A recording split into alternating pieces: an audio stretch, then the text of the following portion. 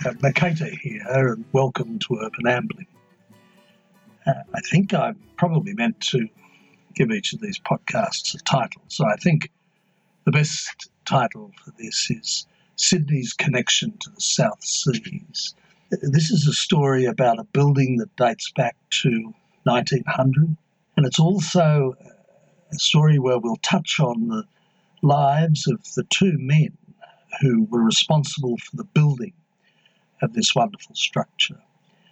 And looking at the structure as we will, you can realise that they obviously did very well in business to be able to create this wonderful building. They were two men, quite extraordinarily, who came to Australia as immigrants, both of them from Scotland.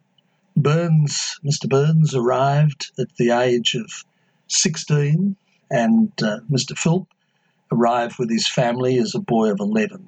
Burns, at 16, having come all that way by himself, took himself off to Western Queensland to work as a jackaroo. Philp, for his part, when he finished school, his schooling, which was in Brisbane, worked initially for a Brisbane shipping company, but after a shortish period, he went up to Townsville to take his chances up there. And it was there that he met Burns, and the two of them formed a partnership, obviously, as Burns Philp in Townsville in 1876.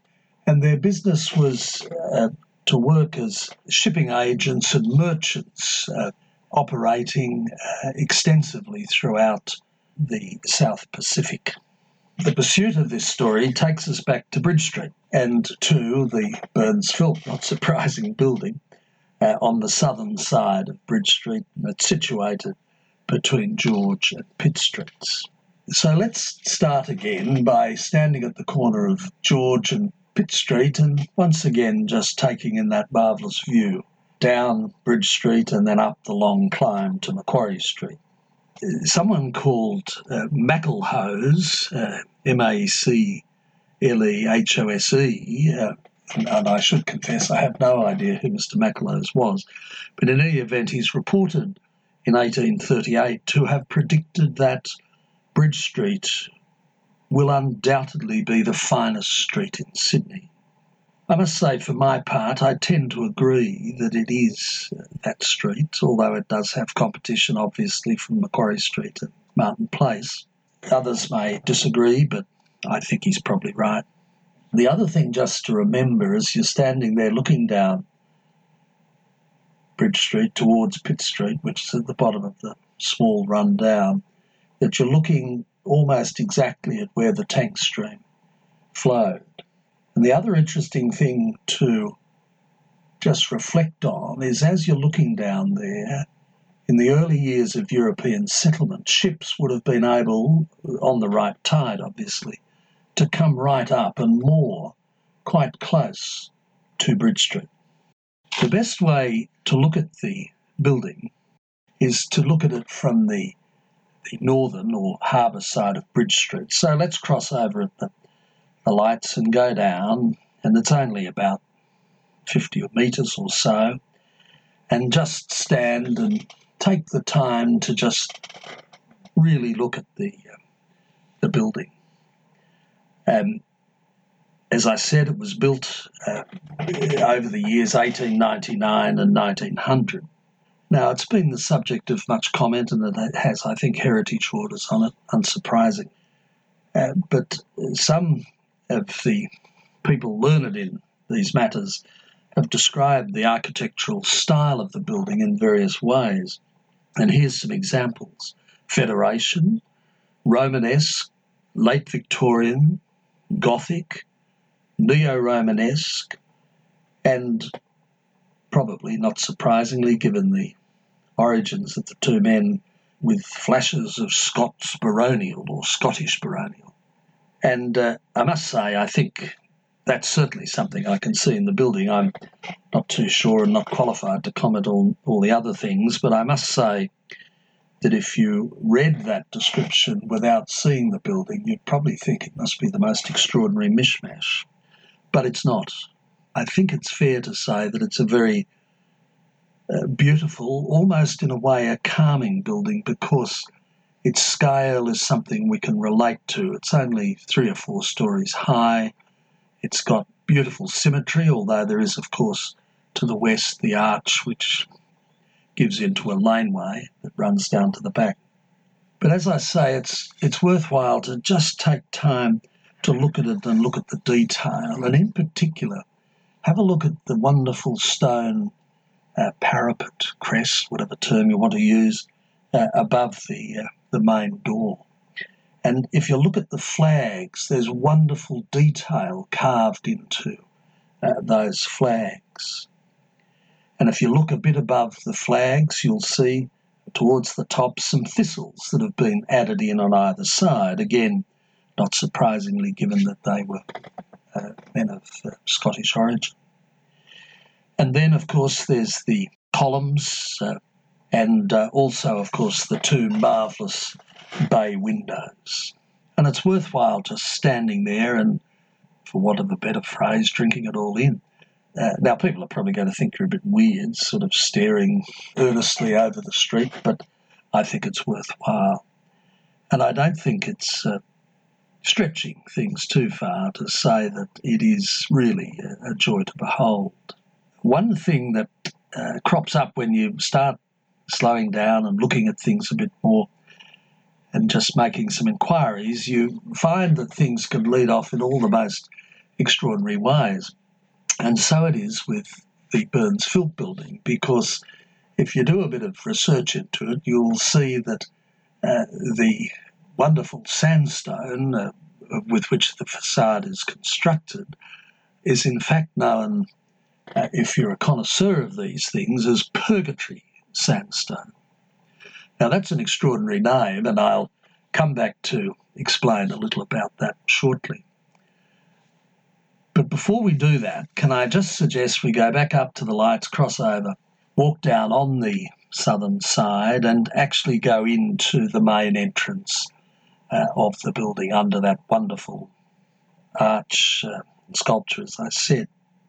One difficulty with it now is a mezzanine was put in the 1960s, so one doesn't gain a sense of the beautiful scale of the building from standing in the foyer. You can, though, look in through a glass door into one of the offices towards George Street, and you can there see the full height that would have been on the ground floor in the time it was built. It's worth having a walk around the foyer. There's wonderful cedar joinery, doors, skirtings, architraves and the like. Also take the time to stop and look at the wonderful marble honour boards. They're a joy to behold in themselves, and particularly don't miss the wonderful inlay plates at the bottom.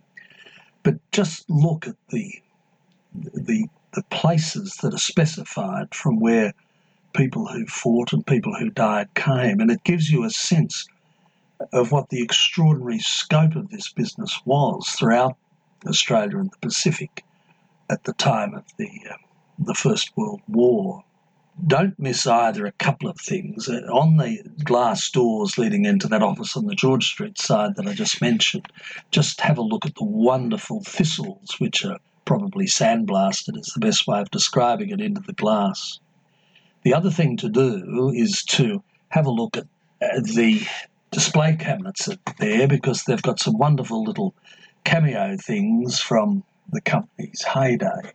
And one of those is a travel poster from 1914.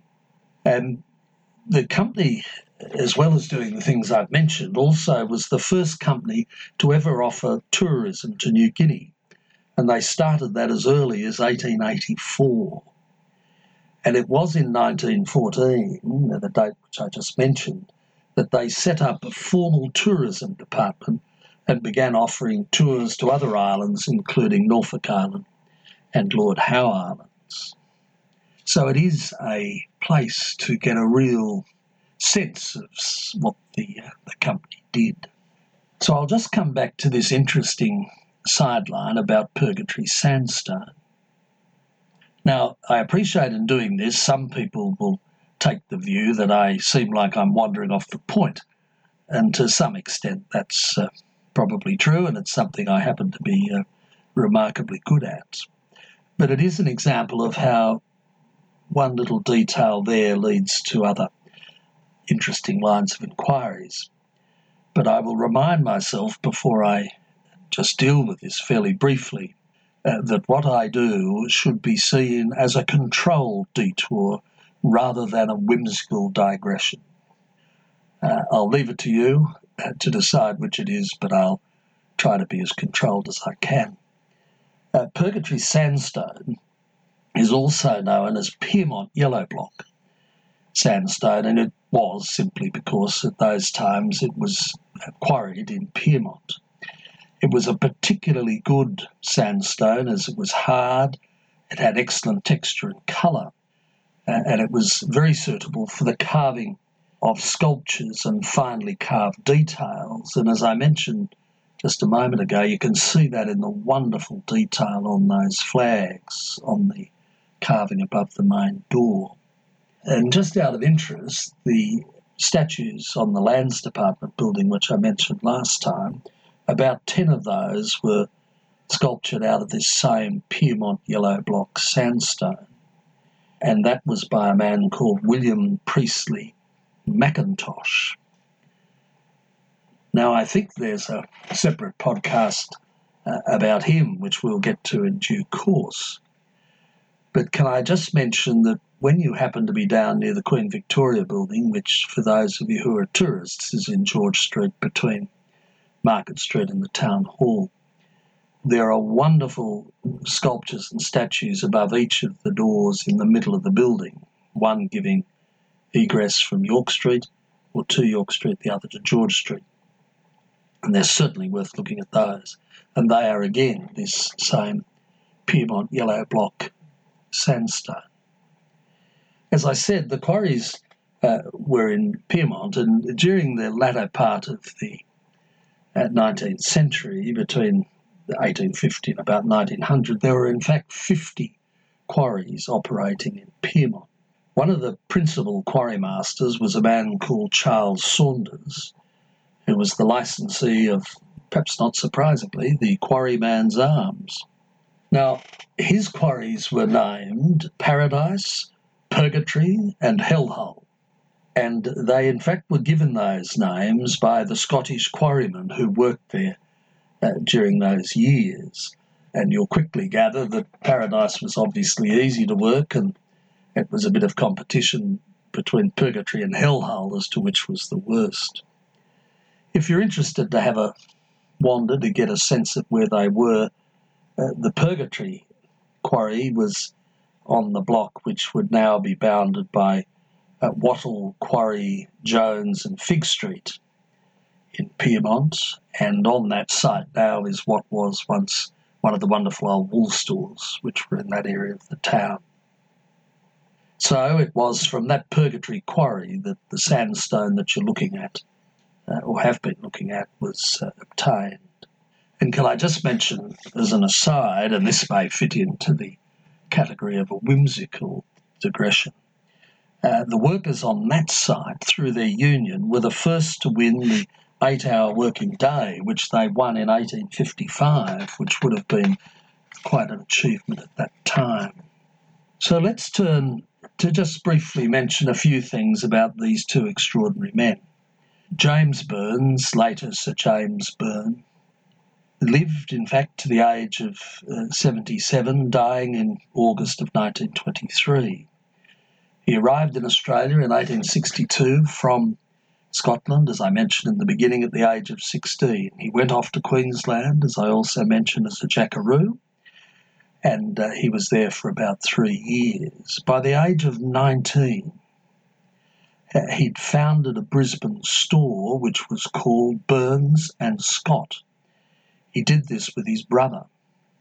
They then proceeded to open 3 other stores in regional centres, including Gympie in Queensland. He sold out of the business and went back to Scotland for a few years. But by 1871, Burns had returned to Australia and went up to Townsville, where he set up a trading company. It was, of course, there that he met Robert, later Sir Robert Philp, and as I mentioned in the beginning, they became partners.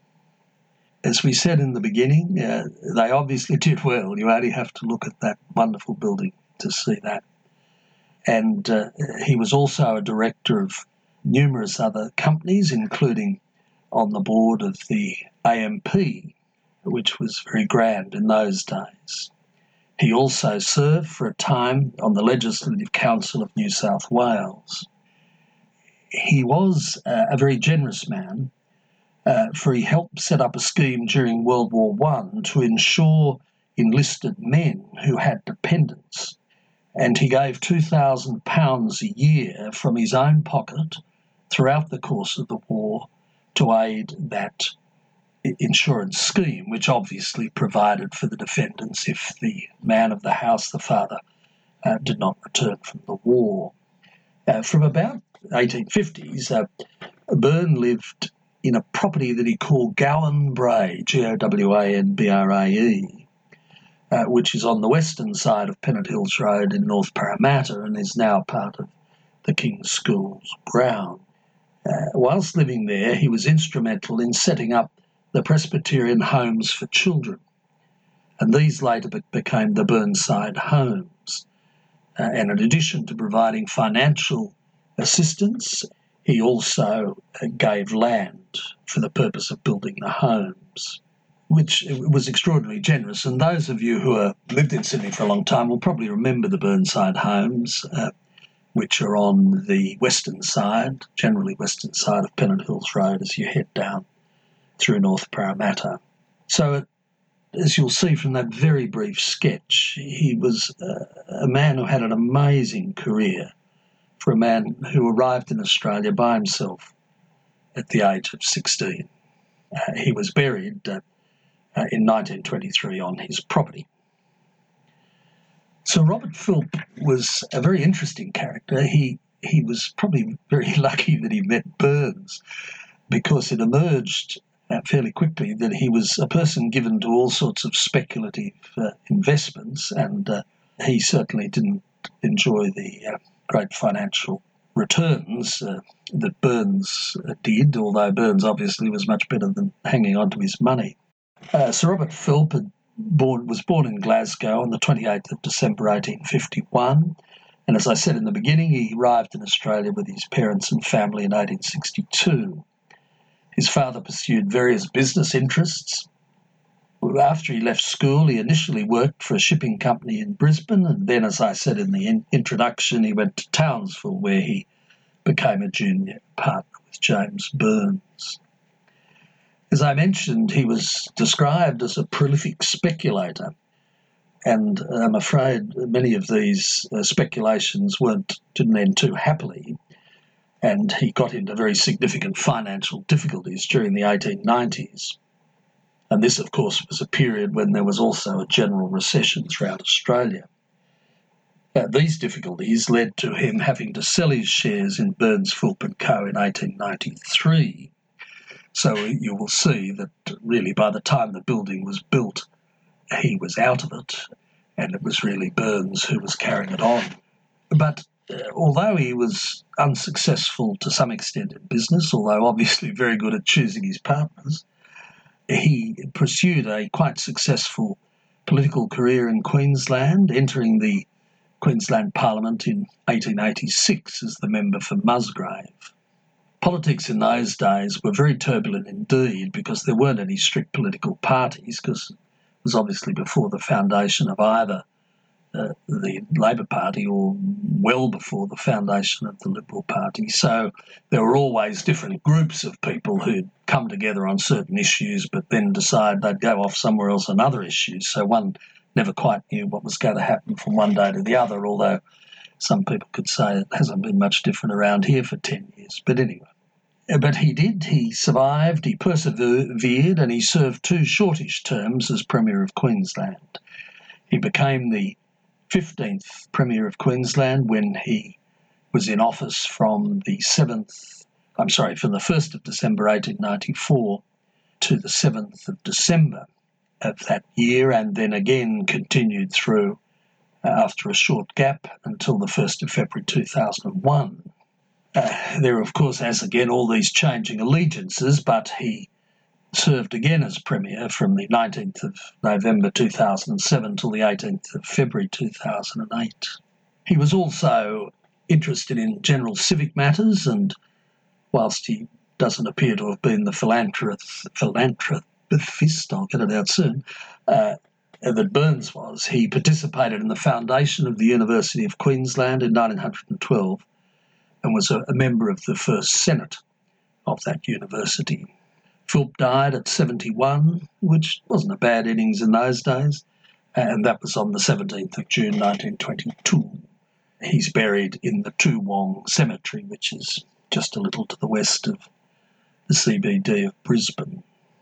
So that's a brief sketch about the two men, the Burns and the Philp, but hopefully you can pursue that through yourself.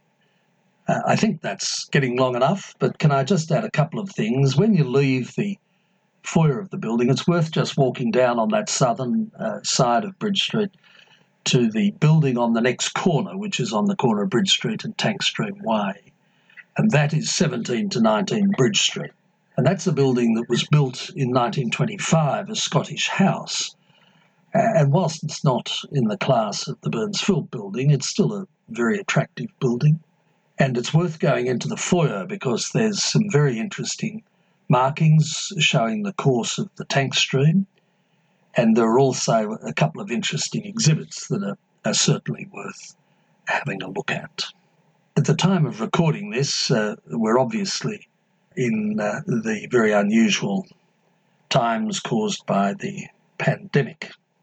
And I came across a quote the other day which I thought might be worth passing on in these rather odd times where we're all spending a lot of time at home. And it's a quote from Cicero, the Roman philosopher who lived in the 1st century BC. And what he said is, if you have your library and your garden, you need nothing else. Now, not all of us will have a library, not all of us will have access to a garden, but it could equally be applied to being, if you have a book and a quiet corner where you can browse through it, then you need nothing else. Thank you. I hope that's of some use to you. Stay well, stay happy in these difficult times, and whilst obeying all the regulations we seem to have, I hope you get a chance to have a bit of an amble and a bit of a look around. So until next time, good luck and cheerio.